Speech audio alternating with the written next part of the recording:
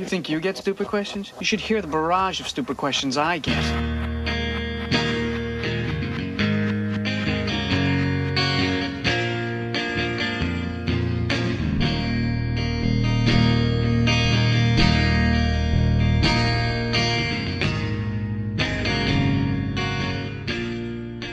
Hey everyone, welcome to another episode of Stupid Questions with Jason Harvey. Thank you for listening. I love all of you, every single one of you, so much. Write that in your journal. Someone loves you. His name is Jason. And I am Jason. Thanks for listening, guys. We're going to get right into it like I always try to do. We've got some special guests on my show, and one of them has been on the show. This might be your fourth time? Yeah, I think this is number fourth time returning to the show. One of my very best friends. Love this guy. Nicholas Don Smith is on the show. Yay! Welcome. I'm excited, and I also we're joined by the man who helped make me, my papa. The man what made me. The man what made me with just a couple tablespoons of genetic fluid. Paul Smith. Hi, Dad. Hi, as usual. How you doing? I'm good. Good. How are you? All right. Good. Thank you for coming on the show.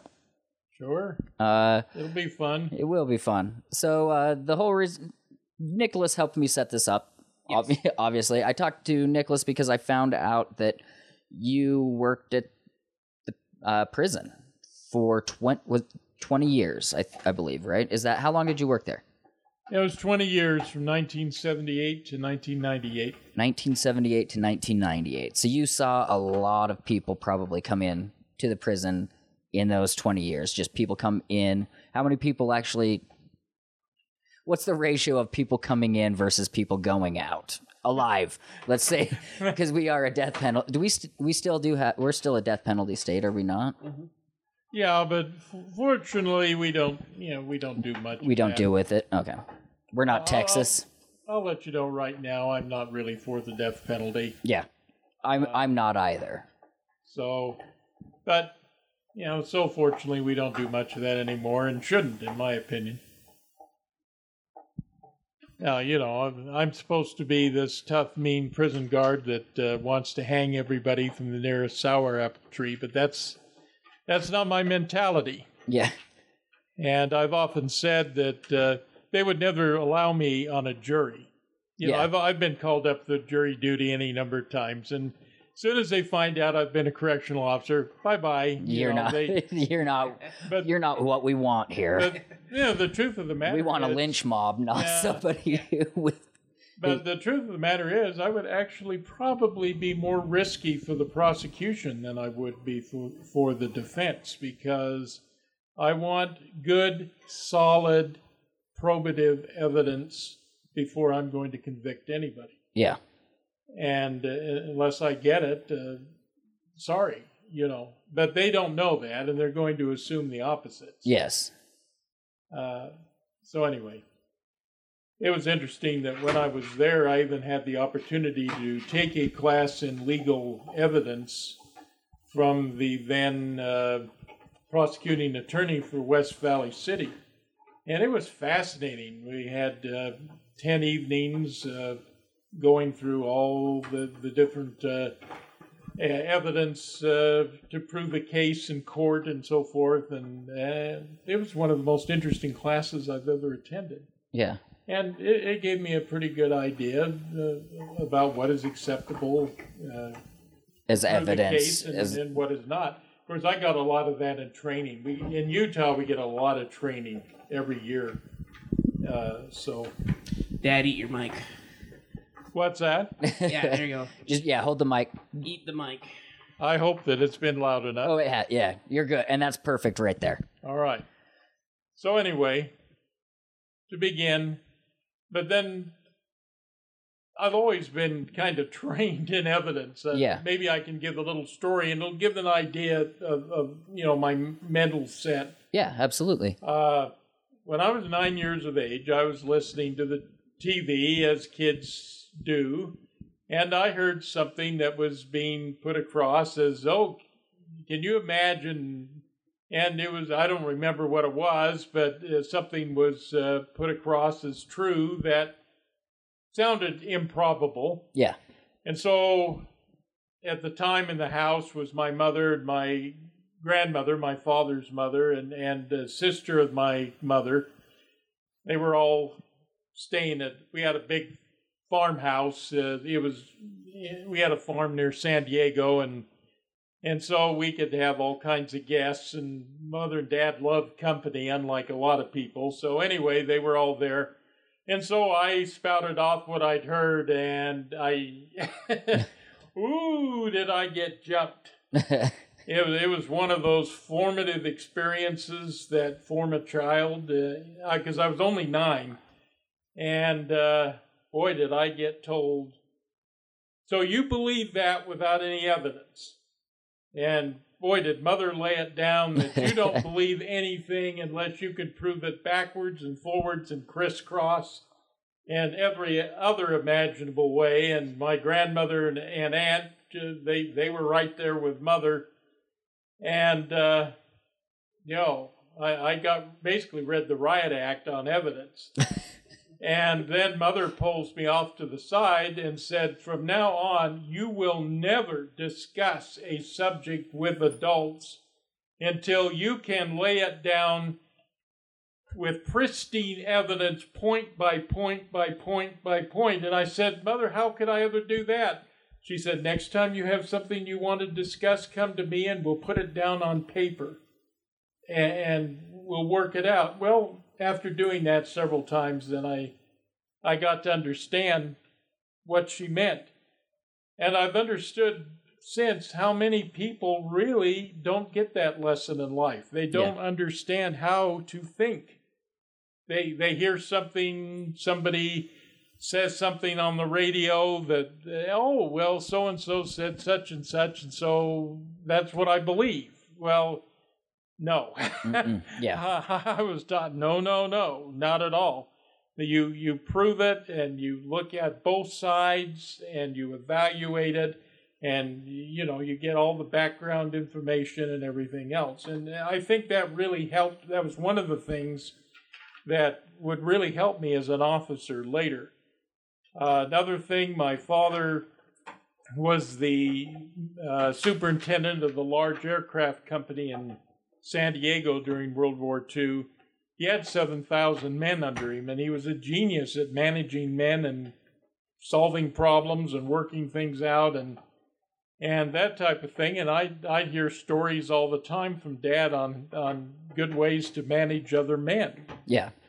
And that would be among the other things that I would learn. And those helped you out as a prison guard quite a bit, I bet. Later out. So a prison guard and a correctional officer, are those the same? Is a correctional officer pretty much anybody working, an officer working inside the prison then? Yeah, that's the more formal title. People basically, we're prison guards to the public as a whole. The formal title is correctional officer. It doesn't really matter to me whatever somebody's comfortable with. Yeah. And as you can imagine, growing up in that kind of household, I didn't get away with shit. No, I'm sure. On the other hand, though, I think as Nick can tell you, I tried to get my boys to see reality by discussing something through with them. I didn't believe in beating them into complying. I'd rather have them be converted into talk. Yeah, you don't steal because. Yeah. Well, and that's you also don't lie because that kind of hitting and telling somebody don't hit them is it always is just like what? Yeah, I've seen it happen, but I saw somebody posted something the other day, and I normally hate memes, but it was a meme that they posted, and it just said some guy was like, I was spanked as a child, and I turned out okay, and I didn't turn out wrong or something like that, and it was just like, no, you turned out to someone who thinks it's acceptable to hit for an adult to hit a child. Yeah. I was like, oh wow, that's brilliant way to put that. That is. Yeah, really. Well, and I, with my son, he has ODD. So if you were to be like physically aggressive towards him whatsoever, he would just be like, do it. I'll fight back. Like, I'm not going to take it. Like, you can go ahead, you can hit me, but you better expect me, like, I'm going to fight back. And I'm going to hate you. Like, he's smart enough to talk things through. And if you just tell him something, it's okay. Oh, all right. Oh, he asked, my girlfriend was watching him on Saturday while I was at work, and they met me on my break. This is just a funny story and doesn't have anything to do with the prison, but I find it funny and I would like it to just share it because I thought about this. My son's 10. He was driving up. We met at Firehouse Subs in Cottonwood Heights for lunch. Yeah. Or for my lunch break. We ate, and I get a text from Megan like shortly after they leave, and she's like, I've been alone with your son for 6 hours, and he's already asked me what foreplay is. Do you know what foreplay is? What's foreplay? And I was just like, oh no, what's going on? And she's like, he read it on a sign and was just like, well, what is that? Megan, do you know what foreplay is? And she's like,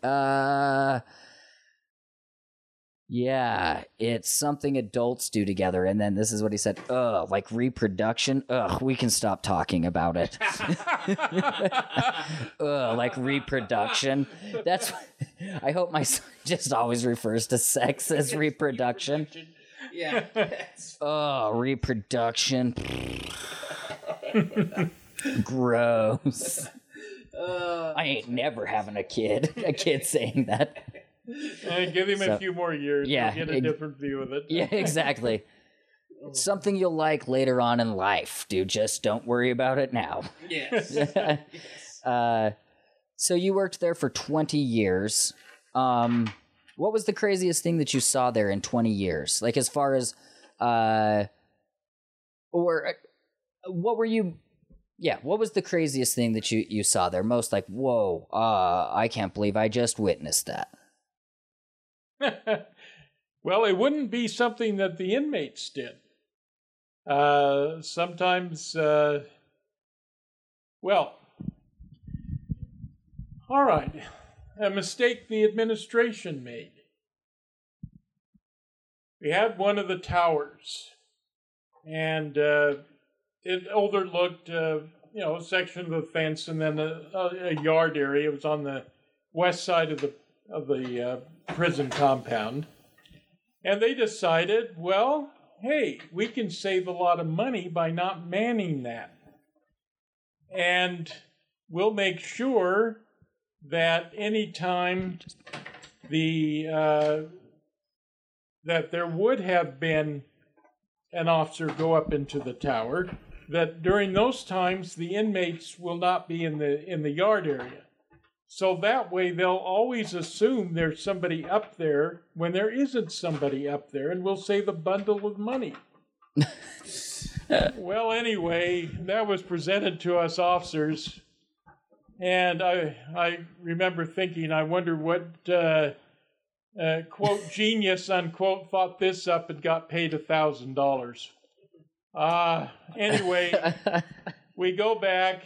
There's a group of officers, and several of our supervisors are walking with me and with us. And I remember one of the new officers turned to me. I, having been there, probably 15 years by that time, and he asked me, Officer Smith, do you think this will work? And I said, all right. One of the first things you're going to learn is that there are no secrets in a prison. Somebody knows. Somebody will find out. I can guarantee that within a month, every inmate in this prison will know that tower is not manned. Now, I have to give you a warning. Be very, very careful what you say. And if this is ever discussed among you officers, you must say it in the back offices when the inmates are in their cells and there's no chance that Otherwise, you'll get blamed for having said something that they overheard. So be extremely careful what you say. But guaranteed, they'll know. They'll know. Well, a couple of years later, there was an escape. And 3 inmates made it over the fence right where the tower was, and then they had to cut them down, which they did. Yeah. And then it came out in questioning them that they knew, of course, that the tower wasn't manned. Well, then it all came out, and I remember inmates would approach us officers and say, well, didn't you know that we knew and all that? And then we could talk about it then. And I said, well, of course, we knew that was crazy and idiotic. And I said, how did you find out? And they said, well, when we were out in the yard, we would naturally look at the tower. See, they put a dummy in the big chair that was in the tower. And they could kind of make out, but they noticed that the officer never moved around. Never did. And they would have inmates with the sharpest eyesight look, and they'd take turns, half-hour shifts when they were out of and they never saw the guy move out of the chair. Well, we had inmates that worked in the oldest building where the culinary was, where the food was prepared. They'd bring, for every meal, a big cart full of trays, and boxes that, kept the food, I can't think what they're called now, but anyway, warm and so forth, and they'd bring them on over. Well, they had a number of times to call an inmate over. They needed an extra, someone to help. Yeah. And they would happen to go over when there should have been the shift change. And so they would look over and they'd see no officer go up into the tower and no one coming down. And then they said, then we knew they were not manning that tower. And that was about 2 weeks after they stopped manning it. So I was right. Within a month, they knew. So anyway, it's just... Well, they're going to know we know how things... We're in here. We're locked up. We watch things. This is our scenery. This is what we do. We watch stuff. Well, and...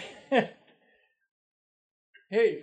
The favorite topic of gossip among inmates is officers and how things are going on. And I would hear things from inmates about policies and procedures that were coming down affecting officers from the administration months before the administration told us. I'd hear it from the inmates. It was the most amazing thing.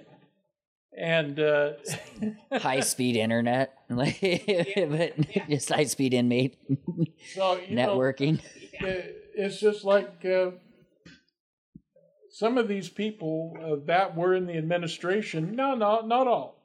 There were wise people in the administration, and I know that there were those that when the top brass came up with this tower idea that they just rolled their eyes, This will never work. Well, and my captain and lieutenant too that I had, we talked about it. They didn't buy it either, Yeah. It was just, we knew that it was just going to have to be proven to have been.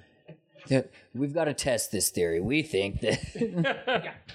Look, that's how we test cars. We crash dummies inside of it, and then we test the technology inside of there. Let's just put a dummy up there. It seems to work in other things. Yeah. But anyway... Apple dumpling game type of... Yeah.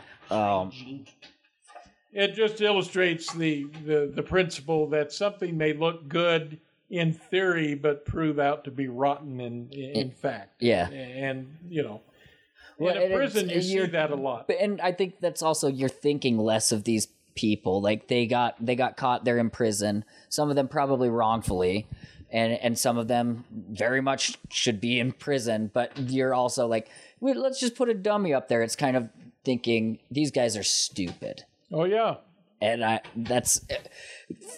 you can't think that about people that you are, like, if you're guarding people, if you're trying to rehabilitate people, like if it truly is a rehabilitation center and you're wanting some people to come in there and be able to go back and be upstanding citizens, thinking they're stupid and treating them like they're morons is not the way to probably help them on the road to rehabilitation. Not at all. And you're stupid to think that, and you're not doing your duty as a security officer if you're thinking that. I mean, the inmates are the same as the public in general. I mean, you have intelligent inmates, you have inmates that that are not very bright, and most are around the average level, but some inmates are very, very intelligent, and those mainly were the white crime, embezzlement and that type of paperwork crime, right? But I knew some inmates that had advanced college degrees and so forth, and they got greedy. Yeah, and that's why they were there. So to assume that they're just a bunch of dummies and you don't need to worry is wrong. Crazy wrong. Yeah. What is the ratio, would you say, of like white collar crime versus like a violent crime of people being, or let's just even say this. What do you think the ratio is of people in prison for nonviolent offenses versus people who have hurt? Like, I mean, drug offenses are overwhelmingly, 2/3 at least. I'm not sure now on the exact figures. I mean, I've been away from the place now for almost 19 years, but 2/3. I'm sure it's at least that. Probably maybe about higher, maybe 3/4. But it's in this country we waste a lot of money and a lot of space and a lot of lives throwing people in for marijuana and other drug offenses. Prisons, the main purpose of prisons should be to protect the public. Who should you protect the public from? Those who commit serious crimes against the person. Yeah. Murder, assault, rape, that kind of thing. Well, to a degree, certainly white-collar crime where people get... if you ruin... Like, I don't think they did enough in the collapse in 2008 for going for the people that really... I think they should have been... Lives were shattered. Yep, it ruined so many lives, especially people that were already, like, they were about to retire, and then it's gone. Like, I don't have a retirement anymore. Well, the problem is you get your Kenneth Lays and your Robert Skillings and your Bernie Madoffs, but for the most part, these people do not, because of their wealth, the attorneys they can afford and all the rest. Justice, sadly, is for sale just like anything else. And the more money you have, the more likely you are to skate. I mean, as long as you're willing to spend the money to buy justice. Yeah. It's amazing. You're probably not going to go to prison. Yeah. Did you see, and did you get to see any like court case? Did you go to court cases ever and see anything like that where somebody was just like, well, that person's guilty as hell, but they got a good lawyer? Like, or were you just... Well, not so much as an officer. I mean, I would take inmates to court on occasion, but your high-profile cases are the cases that, we all hear about in the news. I didn't see so much of that as an officer. Yeah. As I say, it's like I was fond of saying as an officer, we tend to get the dumb inmates, and, we've already put into profile a bit what I mean, and I'm not talking down, but we don't get the mafiosi, Yeah. We don't get the mafia hitmen. We don't get crooked lawyers and crooked politicians and that type of thing. The people that really belong in prison, we seldom get. We get, the guy that got too greedy, or the guy that got involved with a sex offense, or somebody that disobeyed drug laws. Yeah. We don't get the real smart criminal. Yeah. Not usually. I say no. We don't get politicians and lawyers and judges, the crooked ones. We don't get those. They stay out. They get And I mean, you really see it. Sometimes the public would have been shocked sometimes to see officers discuss somebody that had committed a certain crime, and we would critique the crime among ourselves and say, well, the idiot, he should have done this, or he should have done that, or not done this or that. This is how you get away with it. If you're going to do that, this is what you got to do. I've often said officers would make better criminals than most of the criminals. They've talked about all of where it went wrong, and this is where it went wrong. What was one of the kindest things that like with inmates within? It doesn't have to be like inmate to inmate, or it could be inmate to guard. Like though, what that illustrates that. Like a kind, just something kind. There was one inmate, and I don't want to even. I hope I don't even begin to identify this person, but there was a fellow, no criminal history, and he went blind. I don't remember now why he went blind, but he did suddenly. He was in his late 20s while he was in prison. No, this is before. when he's out. His wife left him. He was suddenly just very alone. People would come in, and there was a neighbor girl who shouldn't have been allowed to come in alone. She was 14, and this guy was good looking and intelligent and a very, very pleasant personality and so forth. And this girl just came to adore him.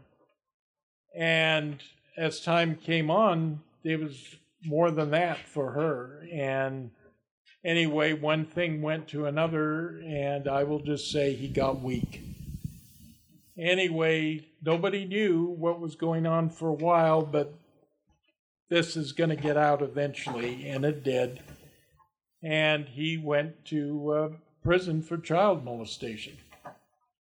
Well, the inmates knew the circumstances of how this happened. This guy just fell into it because of his loneliness, really. And so most child molesters are hated and despised by inmates. This fellow was not, due to the circumstances. Well, he was blind, and they really watched out for him. There was always an inmate that would take him for a walk every day, and they would watch out for him, escort him down to where they had their meals, the cafeteria. And there was one inmate that robbed him, took some of what he had, and boy, did we get the word as officers, you will either get this. They knew who it was. They said, you will either get him out of here, or we won't say what we'll do to him. We had to get him out. We were given an hour by the inmates to get him moved. And of course, we had to. But they really watched out for this blind fellow. And it was really quite touching. You'd see one or another take him for a walk every day and all of that. But it was interesting. Those officers who treated inmates like they're human beings with courtesy and fairness and reasonability, and the inmates would respond back in the same way. They were very happy to respond. Be treated well. Yeah.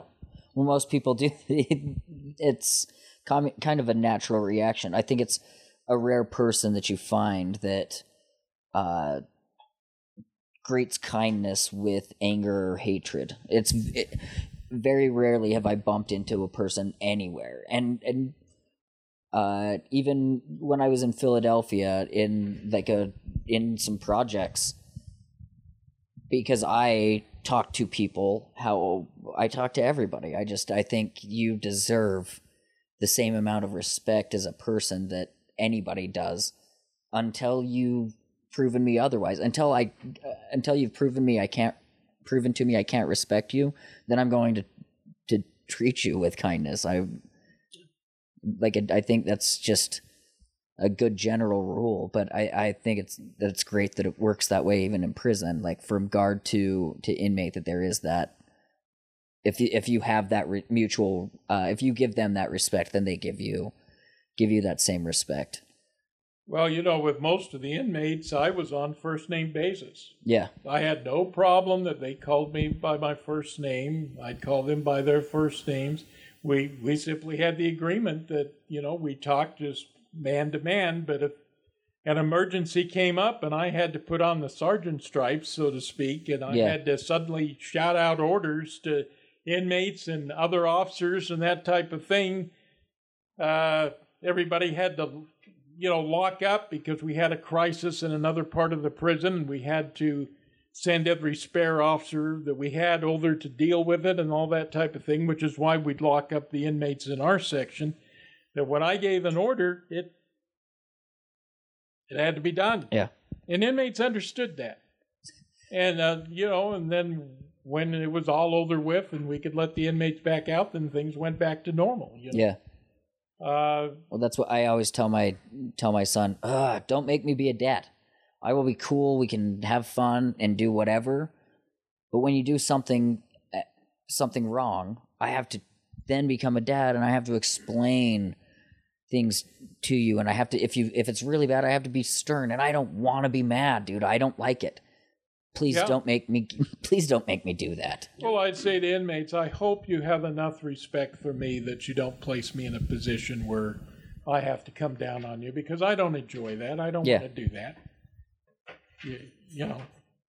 Well, you always told me that it gave you a great deal of, as you called it, moral authority, because your main concerns in the prison was security, keeping things safe, keeping tensions low. And by treating them like human beings, like people, they responded very well to that, and you were able to have a really good rapport with them. They would come to you with information. Hey, this is going down at thus and such time. You'd get a lot of inside info because of that. Oh yeah. And the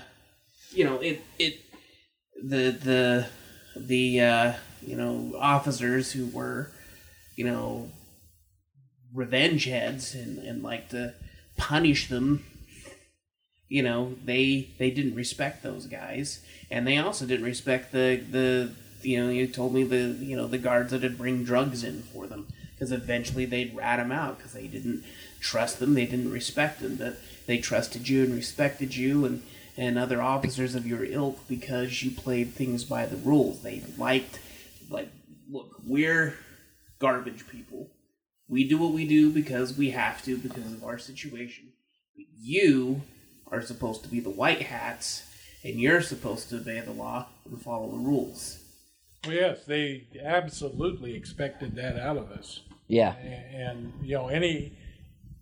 any officer that didn't meet that standard fell precipitously in their eyes.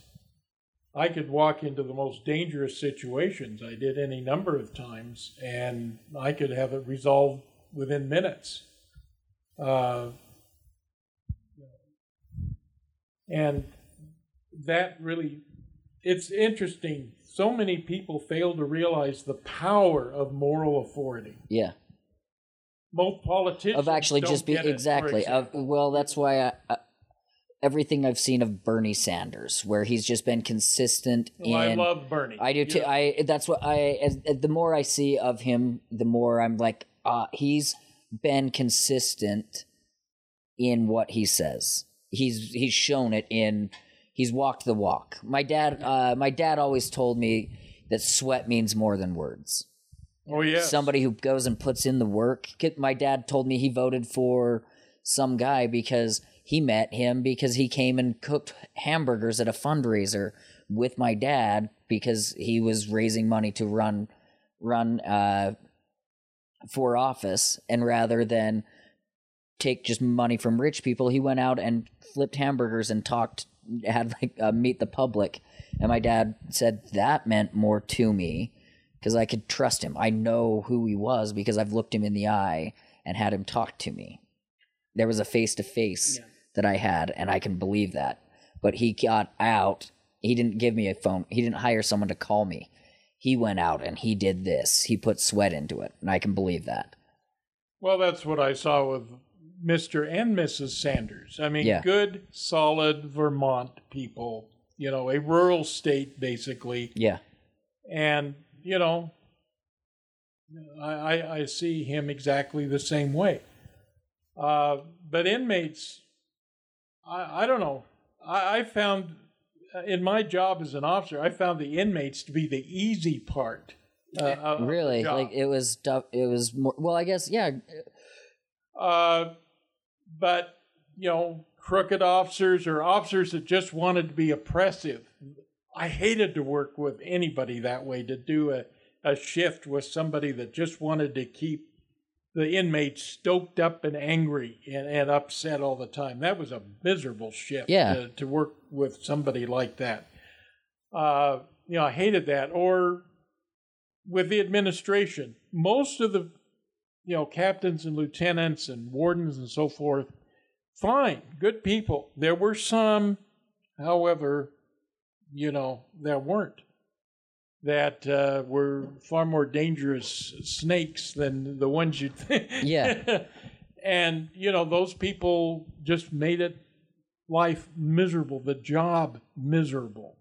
But as I said, they make life miserable for people because they're probably the same person at home. Yeah. But most of my supervisors were good people. Yeah. They really were. But there were those. Yeah. There's always going to be those that weren't. So you a bit ago you mentioned what Nicholas mentioned, officers bringing drugs into prison, because I just started training at another job.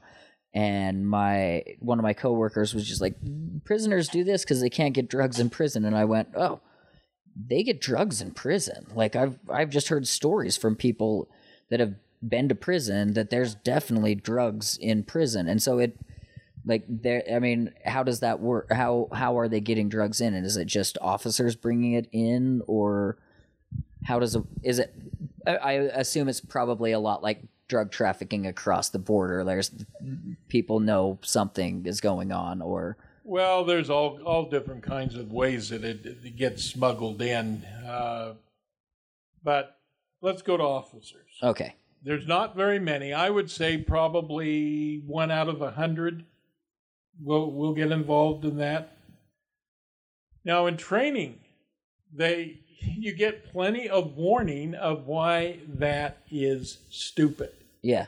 And they'll tell you exactly how they will bring you down if you get involved in it. Because eventually the inmates will bring you down. Of course, as has been mentioned, they won't respect you. They'll be happy you bring it in to them and, sell it to them. But they don't trust you. They don't trust you. They don't like you. They don't respect you. But nonetheless, why would somebody? Your job is finished. Yeah. When you do that, it's only a matter of time, and it's explained. An inmate will get in trouble. Let's say he's bought drugs that were brought in by an officer, and then he can't pay the inmate that he owes the money to. And inmates are pretty ruthless. Well, if you don't pay me what you owe me, then a week from now, you owe me double. And then a week from then you owe me double again, and that type of thing. And if you don't pay, my friends and I will come and beat the hell out of you or we'll sell you. We'll pimp you out, Yeah. and all that. And this is reality. That happens. That happens a in lot. Does it happen quite a bit? a fair amount. And so as a result, they finally have to come to the staff and say, you got to move me. You've got to get me out of this situation. If you do, I'll tell you the officer who's bringing in the drugs. You see? Yeah. Anyway, how then do they prove that this officer is bringing in the drugs? Well, they work with, Other inmates, maybe. And yeah. basically they will give marked bills to the inmates aren't supposed to have currency because they can use it as an escape fund if they manage to escape. So they're not allowed to have money. But anyway, money comes in just like, other things. I didn't know that. Like, no cash. No cash. See, all of the money that they need is on account. And so they all have their own account, and they can buy commissary once a week, for example, from what, we got little jobs they can do in the prison that they earn so much money from, and then their family can, when they come to visiting, they can say, well, here's $20 I want you to put on my son's account, or, that kind of thing. And so it works that way. But if they have cash, that's how they'll pay for the drugs. Yeah. Well, so anyway, they'll give the inmate marked money. And of course, there's several of the administration. They witness the numbers. The numbers on the bills are written down and all of that. Then the money is taken and, surreptitiously given to the inmate, who then buys the drugs from the officer. They know the day the officer's going to bring it in, so it's all done on that day. And then they call the officer up to the administrative area, accuse him of it, force him into a strip search. The money's on him. It's proven they're the exact same bills, and so forth. The Salt Lake County people are called the Salt Lake County jail. He's taken out in handcuffs and gone. That's it. His job is through, and now he's going to face charges. So, and that's a huge federal offense, I'm sure, bringing drugs into a federal corrections. Of course. So, I mean, it's stupid. You're told right in training, when you're trained, you get... When I went out there, I got 3 weeks of training before I actually started on the job. Now, when I left, it was up to 13 weeks. I don't know what it is now. I have no idea. But you get that massive amount of training and so many aspects and that's one of the things you're told. You're told flat out how we'll bring you down if you bring in drugs. And so why somebody would do that, I mean, some people get trapped. I'll give a story. Soon after I was hired, there was a medical technician who worked under the doctors, and there was a time on the weekend where there was no doctor and an inmate was in agony. I don't remember now what. He was in the prison hospital, and he couldn't get a hold of the doctor to give him authorization to give the inmate whatever it is, the painkiller, morphine or whatever it was. It's been too many years. It was right after I was hired, so we're talking almost 40 years ago when this happened. But anyway, he on his own then gave the inmate the injection or whatever it is to deal with the pain. Well, what he should have done is written a report immediately on what happened. I violated this policy of, not because I could not get a hold of the I went through everything. This is what I tried. did, and I tried, and finally, out of compassion, this is what I did. Write a report to give to his supervisor as soon as, Monday came or whatever. Yeah. He didn't do that. Well, several days passed, and this same inmate said, "All right, I'm grateful to you for what you did for me, but I have no honor. And unless you bring me in drugs, I'm going to rat you off." And the med tech panicked and started bringing in drugs, and it wasn't long before It was done. he lost his job and everything. If he had done what I suggested, I don't think anything really would have happened. Probably not. The worst would have been a wrist slap, figuratively Don't speaking. do that again. I've always told people that if you can, when I was a manager of a store, and I always told my managers that worked under me, if you do something and it's wrong, I'm only ever going to be mad if you can't give me the reasoning on why you thought you should do that. Yeah. If you can tell me why you thought that it was okay that you did that, or this is why I did this is why I thought it was okay, I tried this and this first, but it didn't work. If you can tell me the what, why, how on what you did, I'll still tell you that it was wrong and how you should have done it, but I'm not going to be mad about it because I see that you at least put it through the thought process instead of just blah, like. Yeah. So I think you're right. When you, especially if you have a documentation of that, he probably would have been Yeah. fine.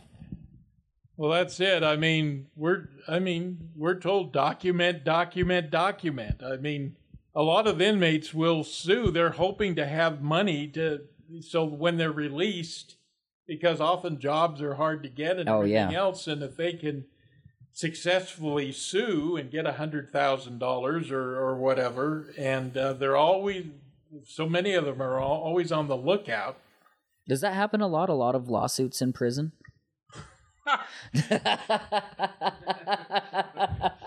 Oh, that look on your face was so perfect. You're like, that's the number one thing that happens in prisons is lawsuits. Hey, when I lawsuits and then sodomy, and those are the two top things. Hey, the taxpayers, at least about the time when I was there, the taxpayers were paying out $1 million a year just to protect the staff from inmate lawsuits.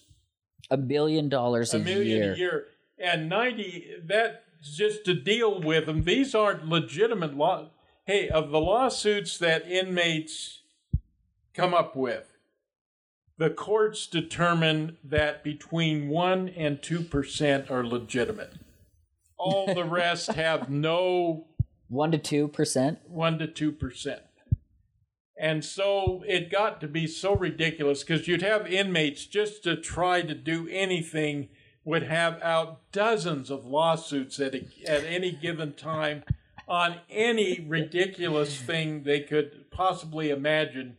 Suing the state of Utah because in commissary they didn't sell a certain brand of gym shoes or all of it. And it all has to be defended against. The courts demand that every lawsuit must have be looked at. And so finally the federal... That's hilarious. That's so funny. Like, that's what they're like, well, we've got access to all these books. Let's read a...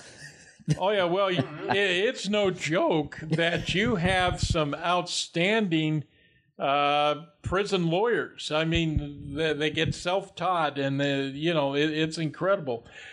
But anyway... Just from reading law books while inside, they get to be pretty... And they're allowed to do that, yeah. They can study it, right? There's, and so they'll do anything.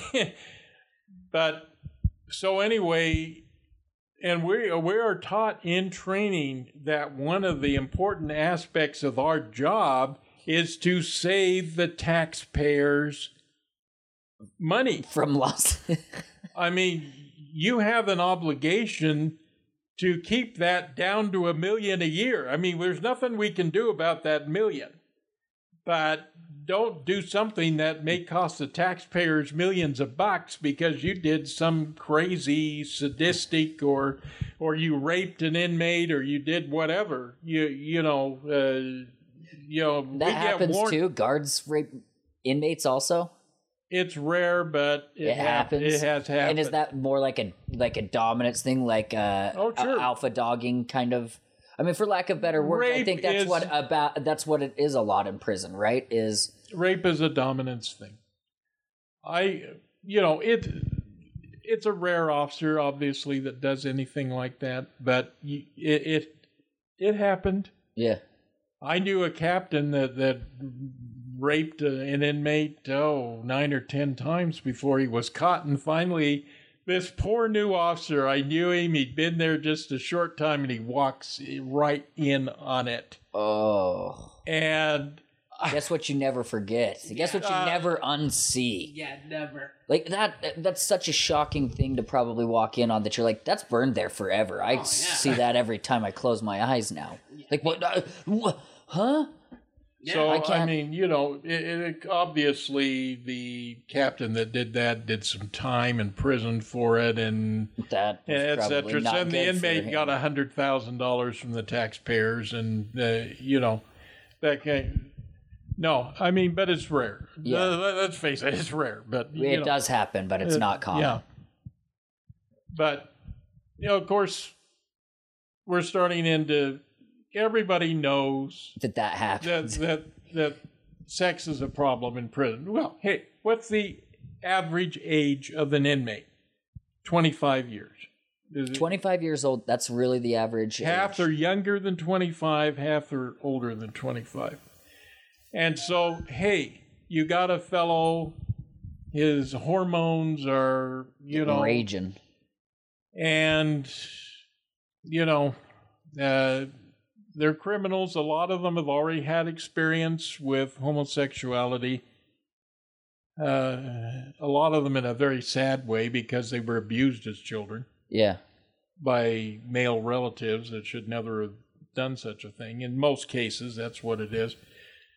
I always told people when the bathroom laws were coming out because of transgendered people, I'm like, that's not how you protect people from molestation. It's family reunions and churches and scouting. Like, that's way a much larger problem than public bathrooms. Yeah. So. Oh yeah, I mean, hey, transgender people have always gone into restrooms. And how many cases have we ever had of this? I mean, it's a non-issue, basically.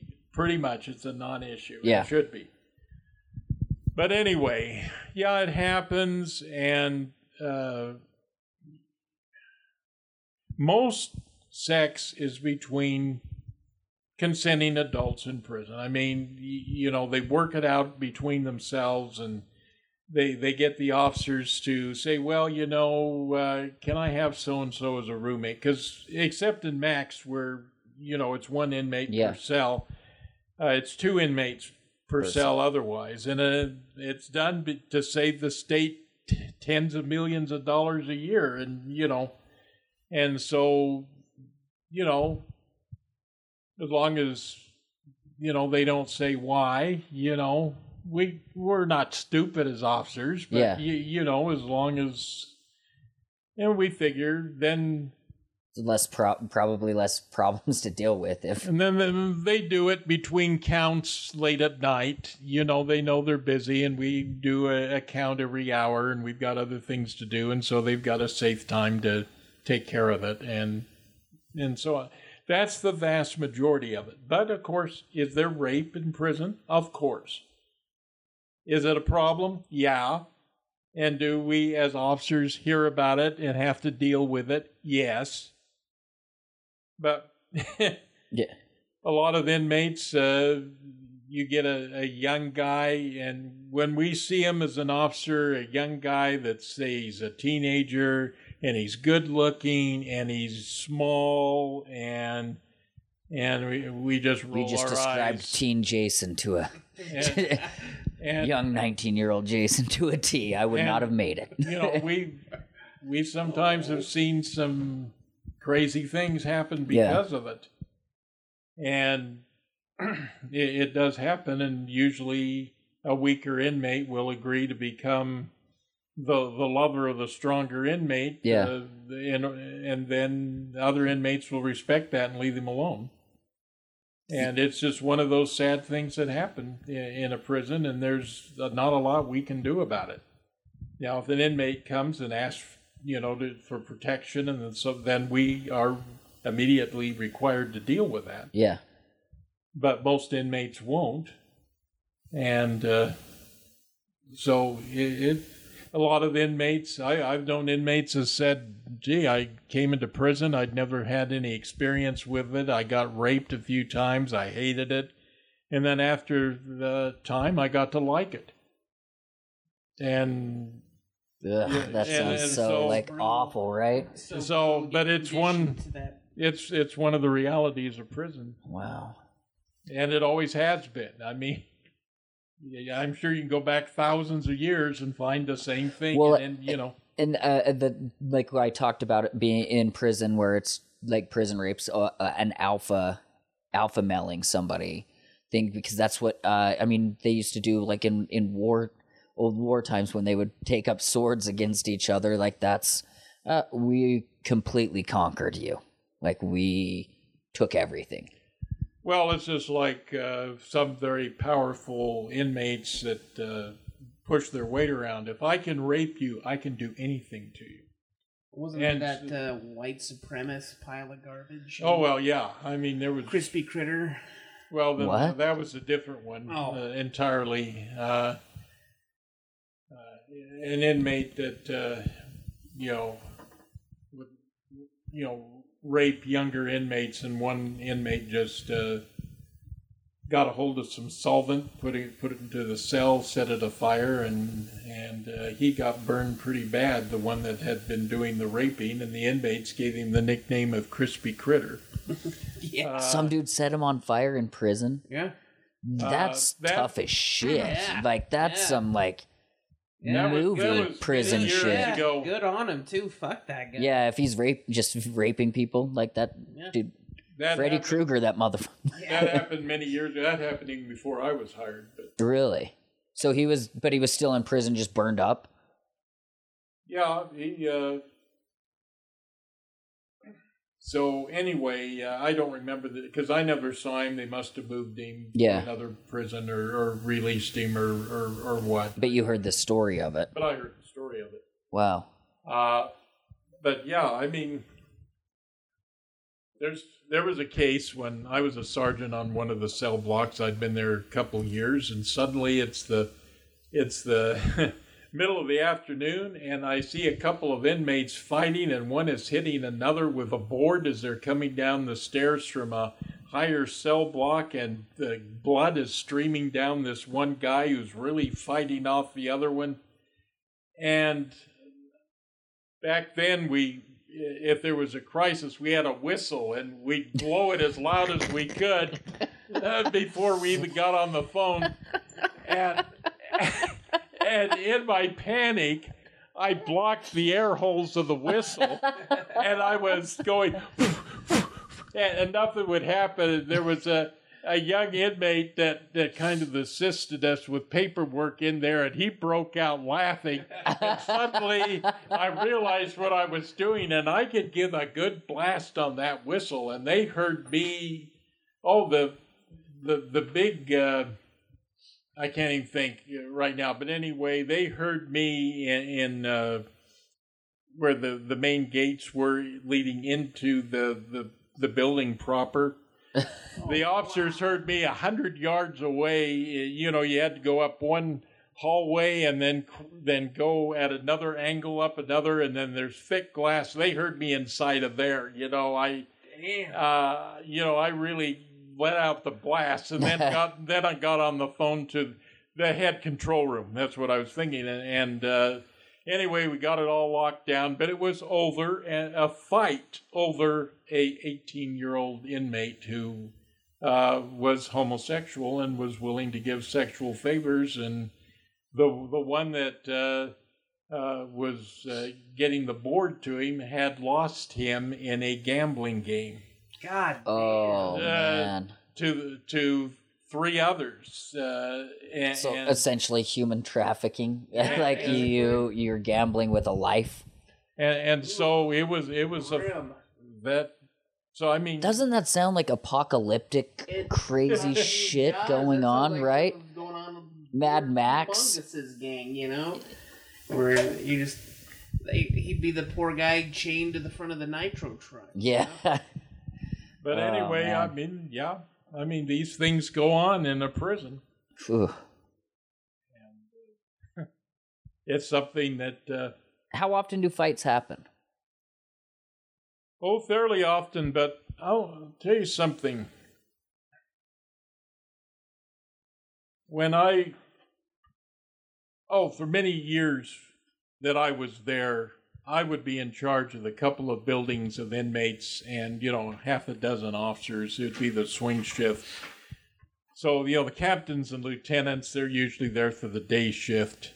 And so I would be in charge of, half dozen other officers and maybe close to 300 inmates.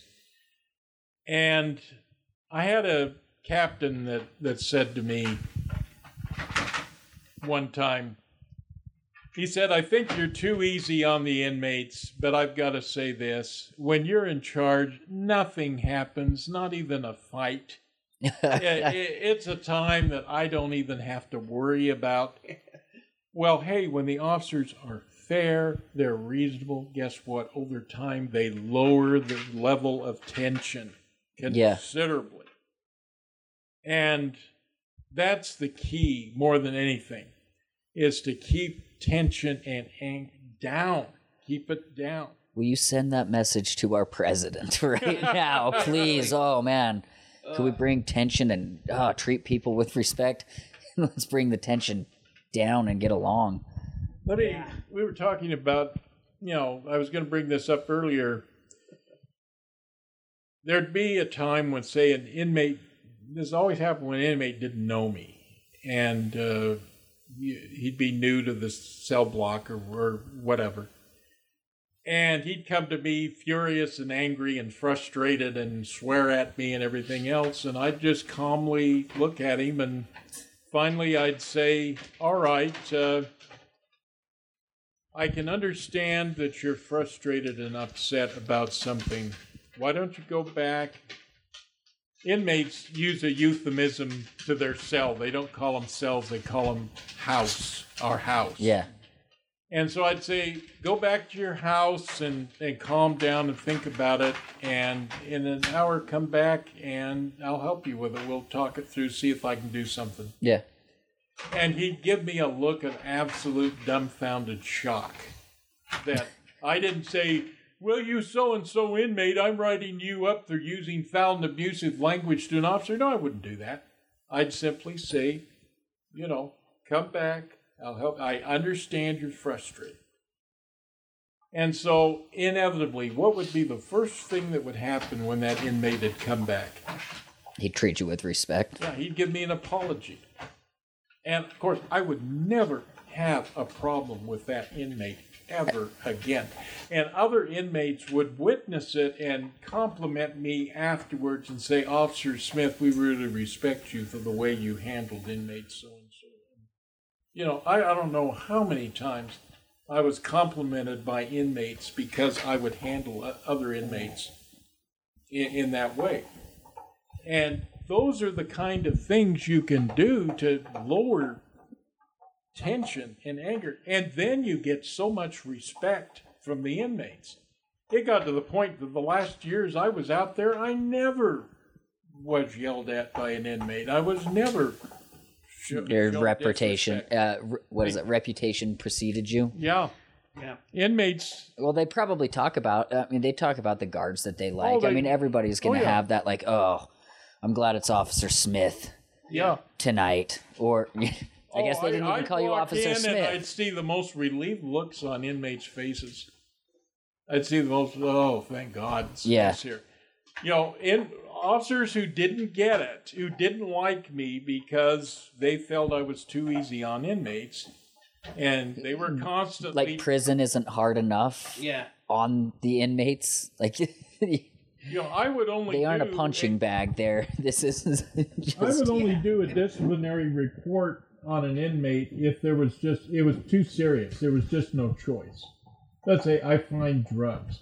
I find, a knife or something where my hands are tied. I have no choice. But inmates also knew that it wasn't a personal thing. I wasn't bring your doing it microphone because Yeah, I'm not thinking. I'm not no, thinking. you're fine. Anyway, they knew I didn't do a report on them because I was trying to get at them. Yeah. I was trying to hurt them. I just had no choice. Well, I've told the same people when I worked with at work.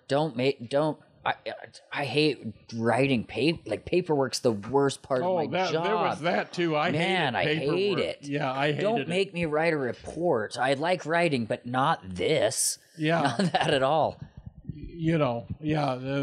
Absolutely. And if an inmate did something really serious where we had to move him to maximum security, then you've got the disciplinary report. You've got the incident report. You've got to inventory all of his personal effects and get that secured. And it goes on and on and on. And how long does that paperwork take? It was getting to the point where we had to do so much to guard and protect not only ourselves, the public from lawsuits and everything else. It was getting where I was doing in an 8-hour shift paperwork. Maybe it was between 1 and 2 hours. So that's too much for paperwork. It's too much paperwork time. It was just getting ridiculous. That's a lot. And how it is now after all these years, I can't say, but it was the longer I was there, the worse. So you can only imagine that it's still getting worse and worse. I don't know what the upward curve is now, or so forth. But prisons are watched. I worked at one of the few in this country where, with my temperament, my desire not to be oppressive. I'll have to tell a story. I don't know what the time. We've got about 20 minutes left, and I've only got one question. The only question. So share this story, because the only question I want to ask in closing is what you think we could do to improve prisons. What do you think the biggest thing that we could do? But go ahead, share the story, and then maybe let's do that. Let's hit that. Okay. Well, again, it's education, educating the public. It's trying to persuade people that, prisons, the punishment that is handed out, or should be the only, is the sentence that is given in the court for whatever the crime is, and one can only hope that the sentence is fair and reasonable in the court. Some of these states are handing out time that is absolutely ridiculous. Utah is a lot better. As I said, Utah is one of the few states where I could have been an officer with my temperament. A lot of states, they are so hard-nosed, and they don't really know how to run a prison. But the important thing is to try to get it across, and to try to get it to the legislature and so forth, that prisons are to protect the public. Yeah. Not big punishment factories. They're not. The punishment is the time. Yeah. And we have a good system in Utah, indeterminative sentencing, which means that you're sentenced to 0 to 5, or 1 to 15, or 5 to life, or whatever, and according to what the inmate does, the education he gets in the prison, the therapy he gets for sex therapy or anger management or whatever, and this is all documented, then the Board of Pardons will then they can make sure they can chop the time down according to how well the inmate is preparing himself for when he gets released. And it's a good system. Far better than handing out 20 years or 50 years or whatever. Then you load up, have huge numbers of inmates, and you're burdening the taxpayers incredibly. Utah has, last I am aware, some 6,000 inmates. You go to some states and you're over 100,000. Of course, your bigger population states, I understand that, but they're incarcerating a far higher percentage of the population than Utah is.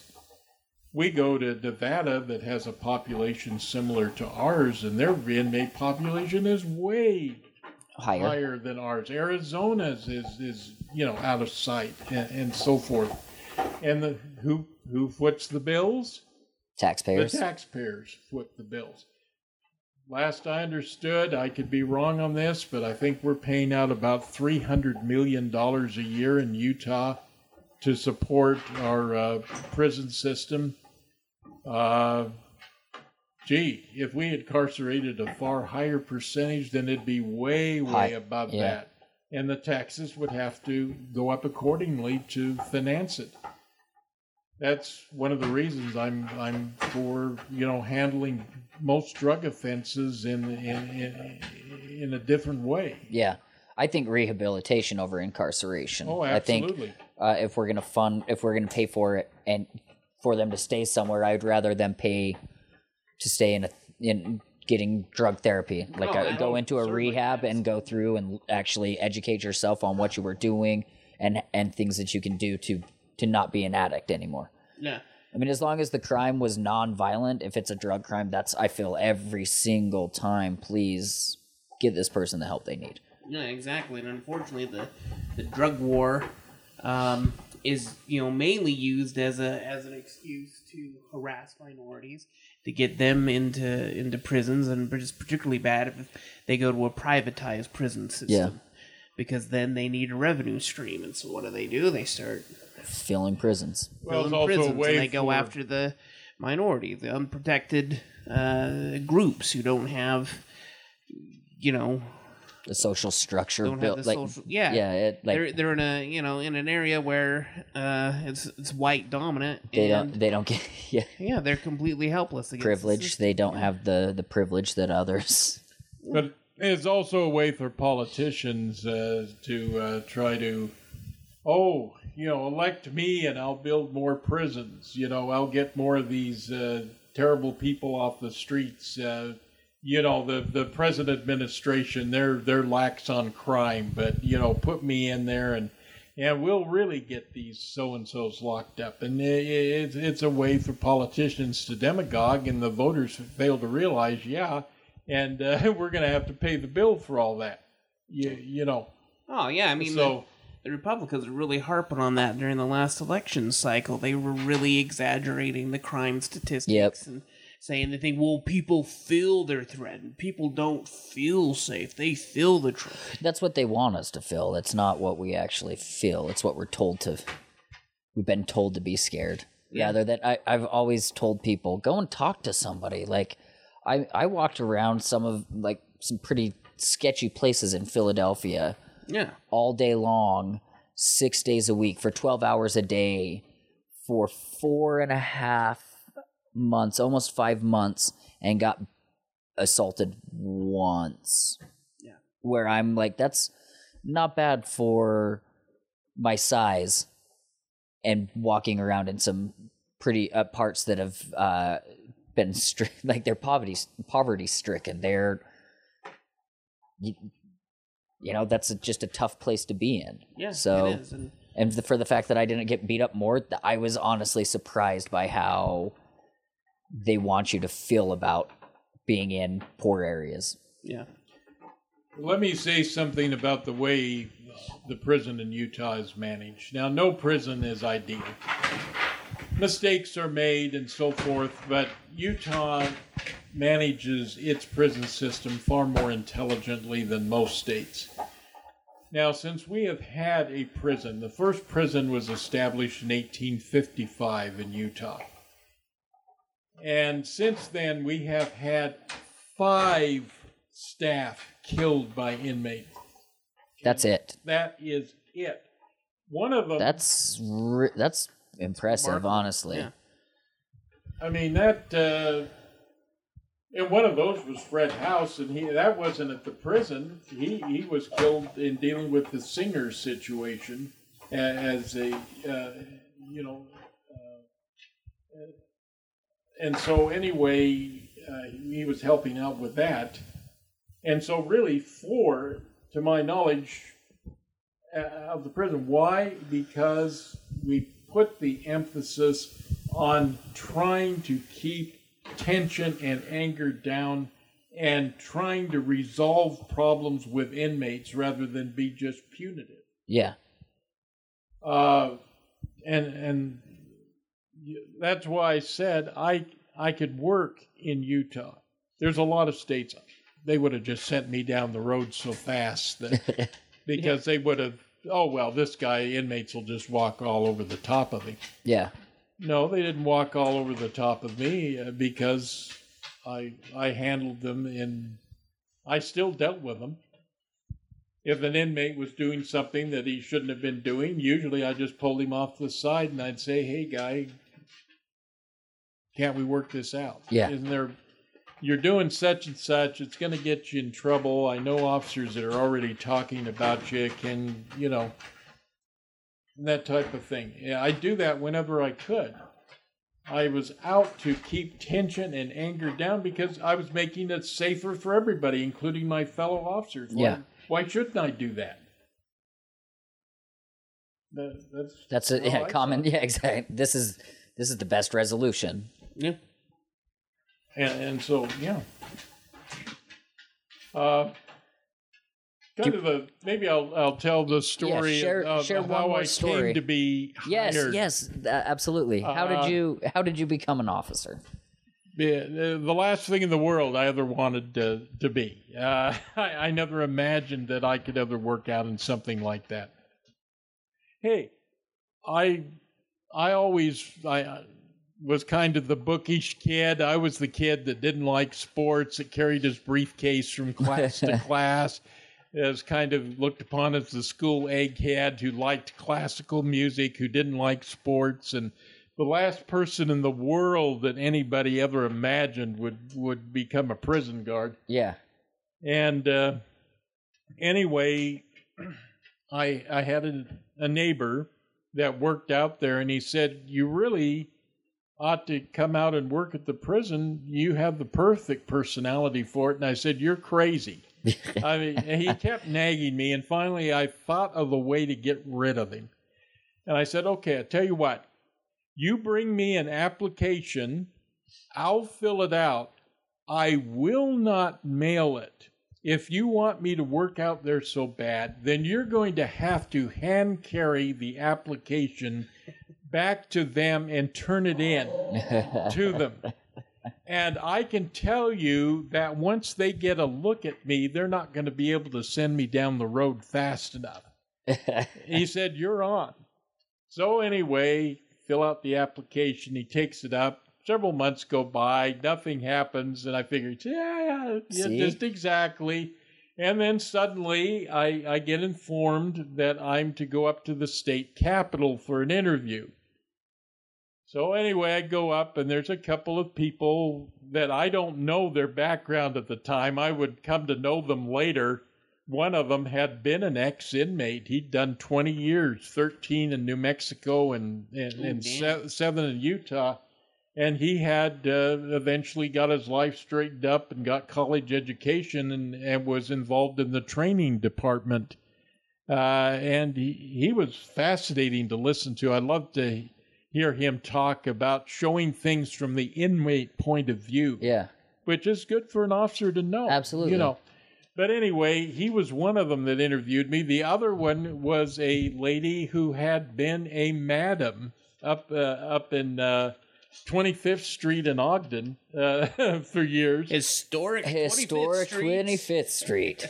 Anyway, and then she decided to change her life and got education. She was a counselor out at the prison, an older woman. Yeah. And so they were the two that interviewed me, and the fellow had been an ex-inmate, wasn't too impressed with me. He didn't rate me that high. Yeah. But she later told me that she rated me higher than almost any officer that she had ever interviewed. And so, due to an ex-madam, it is how I ultimately came to be hired. But anyway, there's the interview, and then nothing happens for about 3 months. And I figured, they weren't impressed. Yeah. And I get it. I understand why they weren't. So anyway, I get a phone call, and I'm to go up to the prison for a final interview. And I looked at it this way. Well, they're not going to hire me. I got nothing to lose. I'm just going to be brutally honest.